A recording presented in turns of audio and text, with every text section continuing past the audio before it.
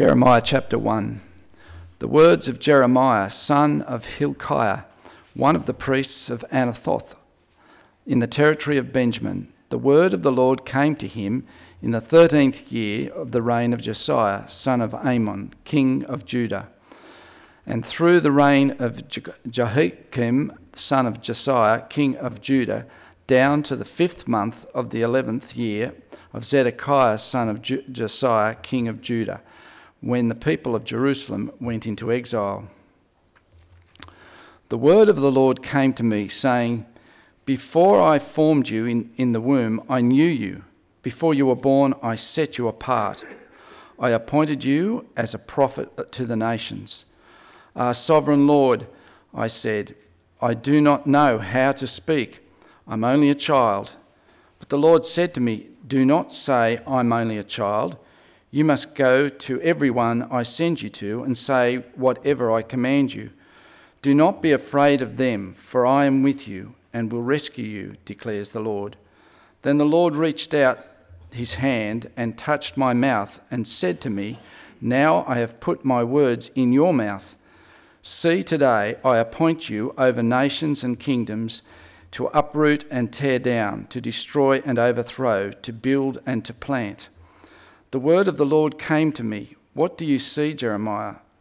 I see the branch of an almond tree, I replied. The Lord said to me, You have seen correctly, for I am watching to see that my word is fulfilled.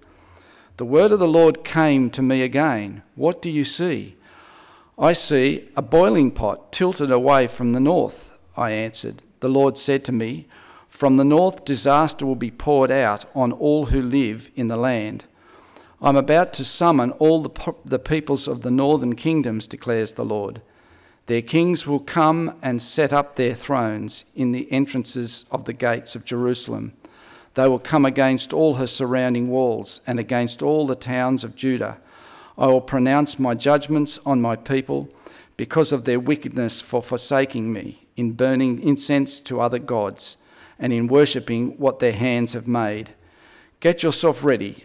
Stand up and say to them whatever I command you. Do not be terrified by them, or I will terrify you before them. Today I have made you a fortified city, an iron pillar and a bronze wall to stand against the whole land, against the kings of Judah, its officials, its priests, its peoples of the land. They will fight against you, but will not overcome you. For I am with you and will rescue you, declares the Lord.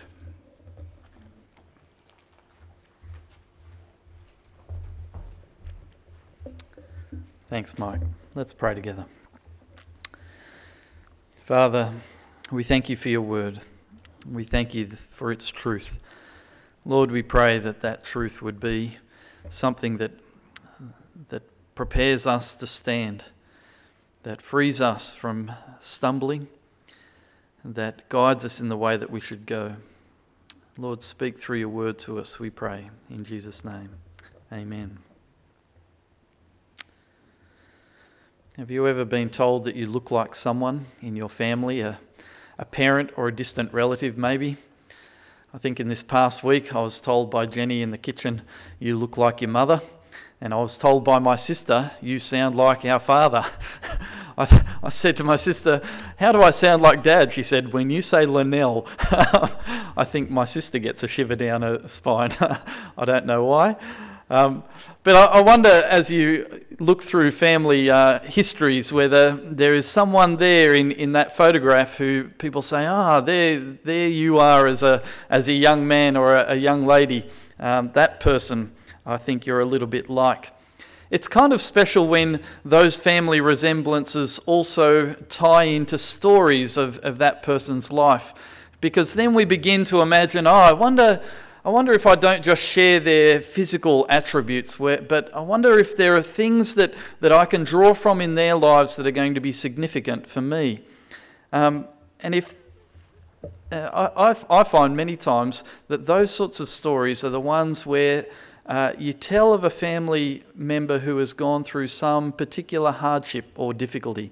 Maybe they were someone who served in a war. Maybe they lived through a depression. Maybe there was some great upheaval in their family and they alone had to rise to the occasion. And you think, now, I wonder if those sorts of qualities have been passed down to me as well. We're going to look at Jeremiah as a distant family relative and see maybe that there are traits in Jeremiah that are true for us. Certainly that's what I'm going to be encouraging in you. What you see in Jeremiah and the way that he stands for God, the way that he speaks truth, and the way that he holds both great sorrow and hardship, but also great confidence in God, they're things that we too can take on in ourselves.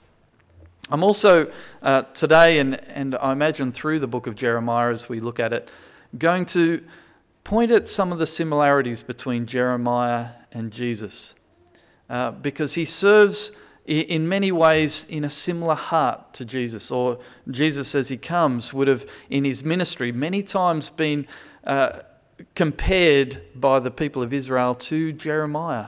And we'll talk about that this morning. But if that's a quality that we see in Jeremiah and in Jesus, this is a quality that we need to see in ourselves. And not just see these qualities, but see what is the heart of God. What is it that God is wanting to do through his people and for his people that is significant for the world and our days today? The book begins the words of Jeremiah, son of Hilkiah, one of the priests who were in Anathoth in the land of Benjamin. Many significant people come through the tribe of Benjamin. And so we begin by finding out just a little bit about who Jeremiah was. It says the son of Hilkiah, and around that time there's a significant Hilkiah mentioned, but I don't know that it's the same guy, but he's a man who, when charged by his king to go into the temple and begin to do some costs as to what it's going to cost the crown in order to renovate this old building, is a fellow who discovers the book of the law that had been lost for generations and now found and brings to the king in order that he might read it. You can find this story in 2 Kings chapter 22, as we've done a little bit of background. Jeremiah preached in the days of Josiah. Now, Josiah had a father who turned away from God, a grandfather who turned away from God, but as a young man of 8 years old was crowned king of Judah and had that decision to make. Now, am I going to follow my father's example and my family lineage in these things, in bowing down to the idols and enjoying the worship of the idols of the nations and the recognition and prosperity that might bring? Or am I going to turn in my heart back to the king of the God of my ancestors? Look back at David and see who he worshipped and how he worshipped him. So Josiah we know to be one of those good kings, someone who finds the book of the law in the temple and begins to transform the worship and the practice of the people of Israel. But Jeremiah speaks in Josiah's reign, but begins in the 13th year. Now, I think maybe I got this fact wrong when I was teaching in Scripture last week about Josiah. A boy crowned king at 8 years old, and then we're told in the 18th year of Josiah they find the book of the law. I don't think that was in the 18th year of his life, but rather the 18th year of his reign. And so Jeremiah becomes a prophet after Josiah has been crowned king, but before the book of the law is found. So consider kind of the life and times of Jeremiah then. 2 kings before Josiah have been wicked, more wicked than any kings that have been before them. The land is in utter depravity. Idols are being worshipped everywhere and worshipped in all sorts of ways. People are even sacrificing their children in the name of their God because they're trying to please the gods and seek their blessings. But God says, this sort of worship of deities that never would have entered my mind. It's not what I want for you as a people. These are the times of Jeremiah. I wonder if you were to look at your own times or your own religious background, your own family heritage, what are the things that you would look at as admirable and worth following after? And what are the things that you would say, my goodness, I live in a terrible time. I live in the days of ISIS. I live in the days of Turkey and Syria at war with each other. I live in the days of drought. I live in the days of climate change. I live in the days of marriage change. I live in the days of late-term abortions, rampant sexual exploitation, human trafficking, unlike any slavery ever before us. People writing the stories of your life would be looking back at these things as being the significant events of our world and our society. I wonder what they would be thinking of us and our response in these things. These things form some of our identity. Jeremiah preaches from the days of Josiah until the captivity of Jerusalem in the fifth month of Zedekiah's reign. Two kings are mentioned there, but as we heard before, there was a number of kings there. Two not mentioned, I think, in this introduction because they served such a short time, but the significant ones there are mentioned. He lives at a time where Israel has been in terrible turmoil and difficulty, where they may for a time have the chance at hearing the word of God and returning to him, but we know are going to harden their hearts and continue in rebellion, for he will continue to speak until the days of captivity. What else do we learn of Jeremiah? Verse 4, the word of the Lord came to me, saying, before I formed you in the womb, I knew you. Before you were born, I consecrated you. I appointed you to be a prophet to the nations.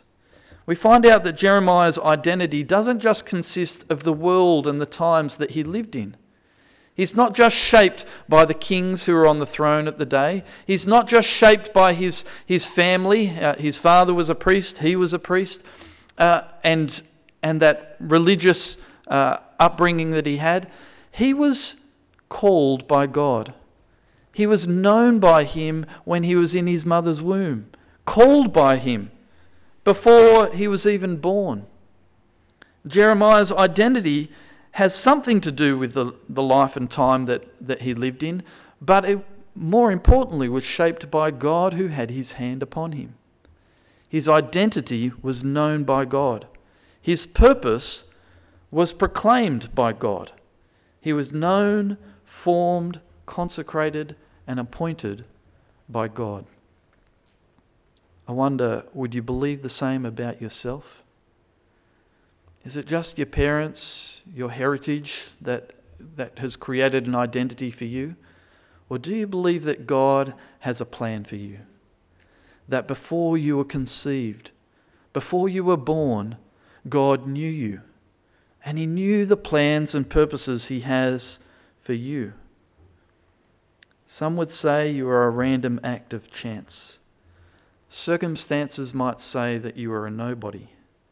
But God says he knows you and he has a plan and purpose for each one of you. But, Jeremiah says, Ah, Lord God, behold, I do not know how to speak, for I am only a youth. Where have we heard that before? Moses, not declaring his youth, but declaring his inability to speak, says, I think you've got the wrong person, God. You say that I'm the one that you're going to use in order to bring your people out of Egypt, but if you want a spokesperson, I'm not it. Jeremiah's similar. He's been born into a priestly family. He knows that he's going to have religious duties, but here God is appointing him as a prophet, a mouthpiece who will speak to kings and nations. And he says, I can't do that. Besides, I'm only a child. I'm only young. Now, young probably means about 20. But he says, there's some reason, God, that while you say you know me and you've formed me and you have a purpose for me, I don't think that this is really me. Maybe there's things that God has asked for you to do and you've thought that word as well. But God, let me just give you the profile, on the back page. I can read the things on the front that are obvious to everyone, but there's things about me that I feel in here. There are things that just are going to discount me for the job that you have at hand. I agree with you, that's a job that needs to be done, but God, maybe there's someone better for it.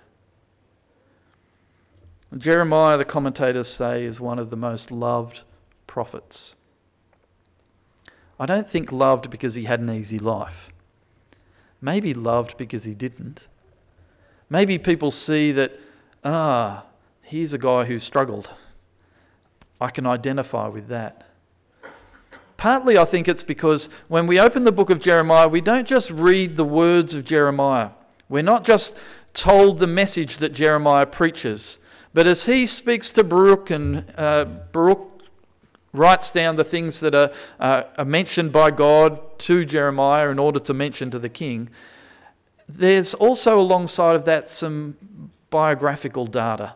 There's things that we find out about Jeremiah that we don't find out about many of the prophets. We get an insight into how he feels as well as how he acts.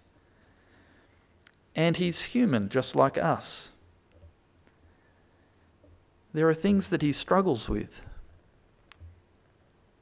One commentator says, he was by birth a priest, by grace a prophet, by the trials of life a bulwark for God's truth, by daily spiritual experience one of the greatest exponents of prophetic faith in his unique relation to God, by temperament gentle and kind, yet constantly contending against the forces of sin, and by nature a seeker after the love of a companion, his family, and above all his people, all of which were denied to him.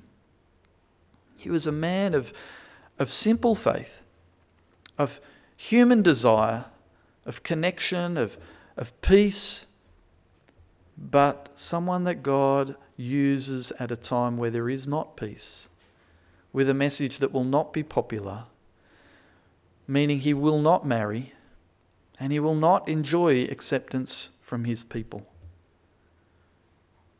Can you see your own humanity and struggle in the life of Jeremiah? And can you see that maybe you're holding back from what God has asked you to do because of some of those excuses? Well, what does God reply? Do not say, I'm only a youth.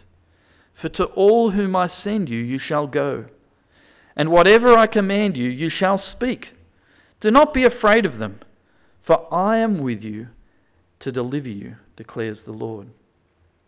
That's the wonderful thing about God-formed identities in us. When God says, I knew you before you were born, he says, it doesn't matter to me all of those experiences that you are going to have in life and all of those weaknesses that are going to be revealed to you that make you think you're not cut out for this. I know you, I have purposed for you, and so I will do these things in you and through you and for you. Don't say I'm only a youth, I will strengthen you. Go where I send you. Whatever I command, speak, but do this without fear, for I am with you. What does Jesus promise his disciples before he goes to heaven? I need to go in order that another might be sent, who will be with you, who will be your counselor, who will be your power, who will guide you and reveal Scripture to you, who will empower the words that you speak. We have the Holy Spirit in us, living through us, so that we know that God is with us wherever we go. That the commands of God would be brought to us through the promptings of the Holy Spirit, where the words of God would be spoken through the Spirit, so that we do not need to worry about the things that we should say because the Spirit will give us utterance as we need. Jeremiah is encouraged not to look at his weaknesses, not to look at his youth, not to look at the difficulty of the task at hand, but just to look at God. He is there beside him. Then God touches his mouth. Behold, I've put my words in your mouth. I've set you this day over nations and over kingdoms, to pluck up and to break down, to destroy and to overthrow, to build and to plant. The prophet's primary task was to speak. And so God puts his words in the prophet's mouth.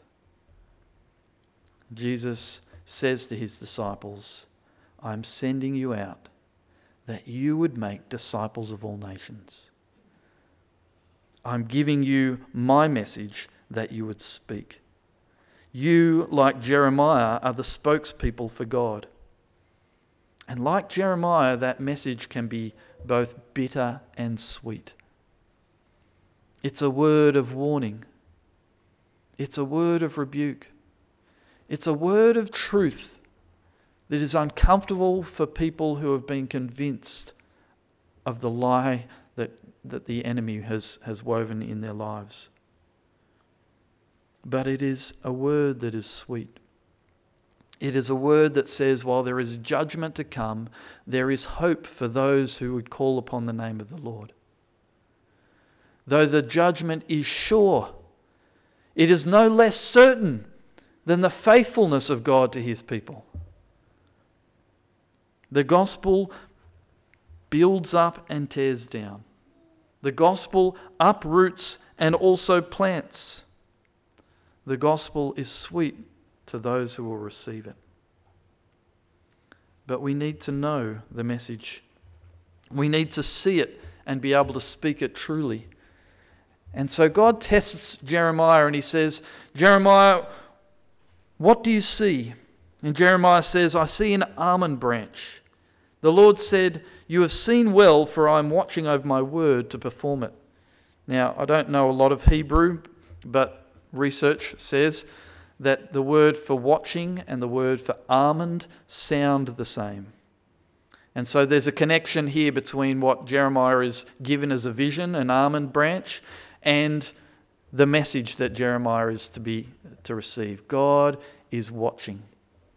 We can also learn from the almond tree that it's one of the first trees that will blossom in the spring. And so you want to know when spring is coming, you don't look at the tree that's going to put out its leaves last. You look at the ones that are going to bud first. And so the almond branch is also sort of indicative of God giving a sign through Jeremiah of the things that are to come. And if he's attentive, he will see. And if the people listen, they will hear. What is the sign that God is going to perform? Or what is it that's about to come? It's in the second vision. I see a boiling pot, Jeremiah says, facing away to the north. The Lord said to me, out of the north disaster shall be let loose on all the inhabitants of the land. Now you might contrast Jeremiah with some of the other prophets and say, well, they had a much easier task. For many of them, it was simply to say, don't go to Egypt looking for help. Look to the Lord and he will bring help. And we see that happening. People are told not to trust in the worship of the temple, but to trust in the God of the temple, and they will be preserved.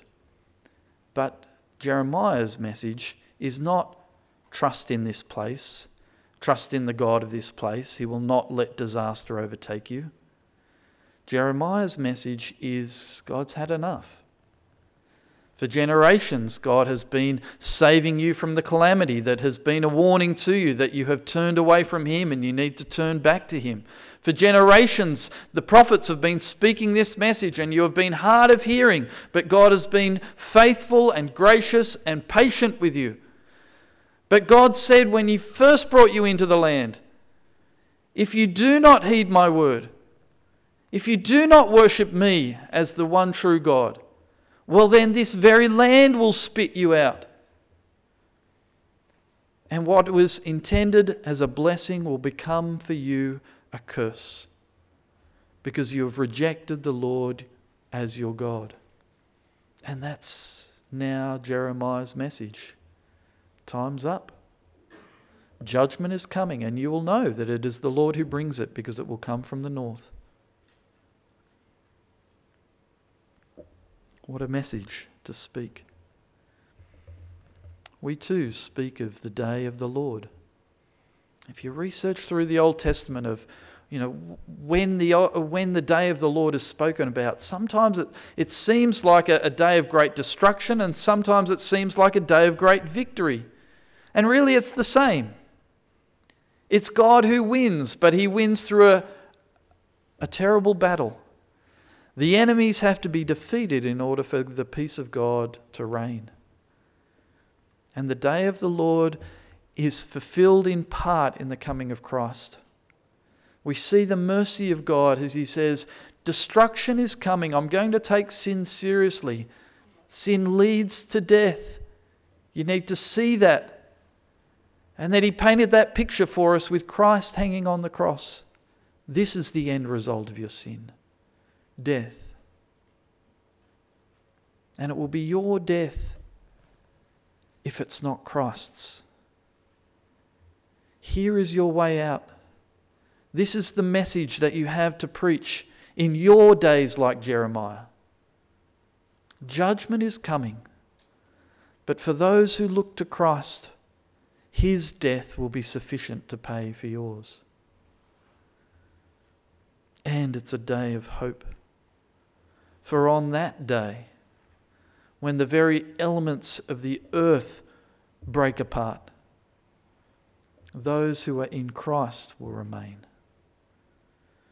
There will be life for those who deserve death but have trusted in Christ as Lord. I've said that Jeremiah is like Jesus. We'll look at these things in greater detail later, I imagine. But in these ways, in Jeremiah's day, he spoke against apostasy. What's that? People who say they believe one thing, but in their life they're showing that they believe something completely different. People who may be attending the temple and all of its ceremonies, but during the week are attending all of the other temple ceremonies and worshipping all of the other gods as well. Who say they love God, but through their actions show that they have nothing but hatred towards him. Jeremiah and Jesus spoke of such apostasy and false worship. Both Jeremiah and Jesus went into the temple and had their hearts broken for what was happening in the temple in their day. We know Jesus knocking over the tables of the money changers and saying, "This is intended to be a place of worship, but you have made it a den of thieves and robbers." He was speaking in the words of Jeremiah. Both were accused of treason. How dare you say that God is going to destroy this temple?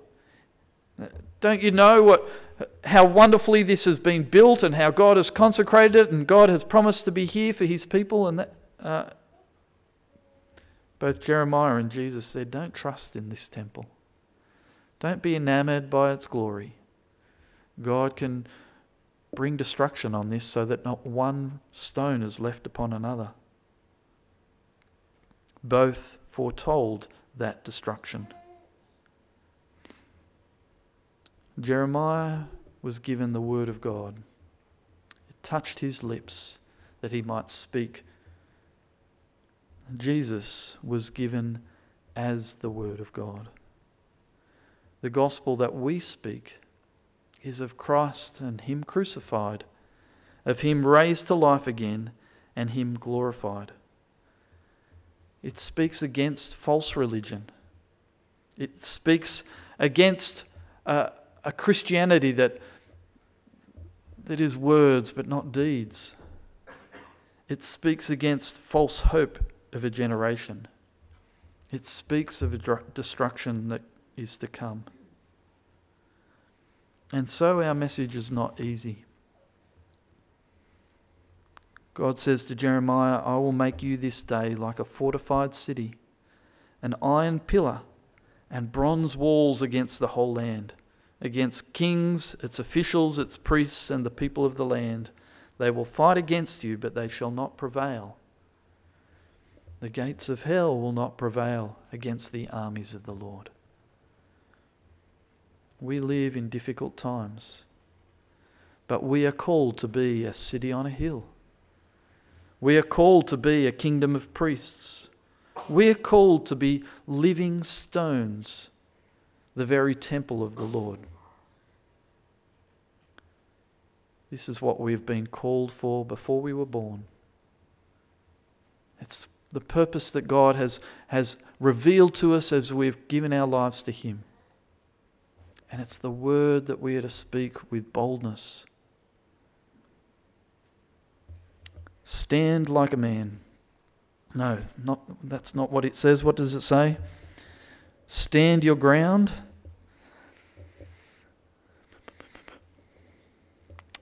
Verse 17. Dress yourself for work. What's God saying to Jeremiah? Gird your loins. We've been given the belt of truth around our waist that gathers up the garments so we don't trip on them, that enables us to stand without impediment. That means that while people will believe all and sundry, we have the truth and we stand upon it. Let's pray together.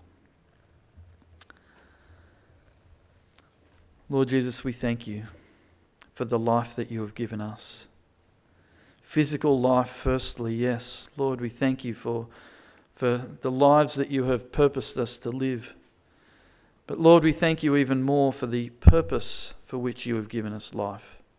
That we would be called children of God. That we would be the disciples of Christ. That we would be the messengers sent out into this world. Lord, when you come, you're going to be looking for faith upon the earth. And so, Lord, we pray that you would plant that faith in us. Lord, make us immovable. Make us confident. Make us strong and brave, even when we fear. Lord, may we be encouragers of one another. May we know that we do not stand alone. God, be with us, we pray in Jesus' name. Amen.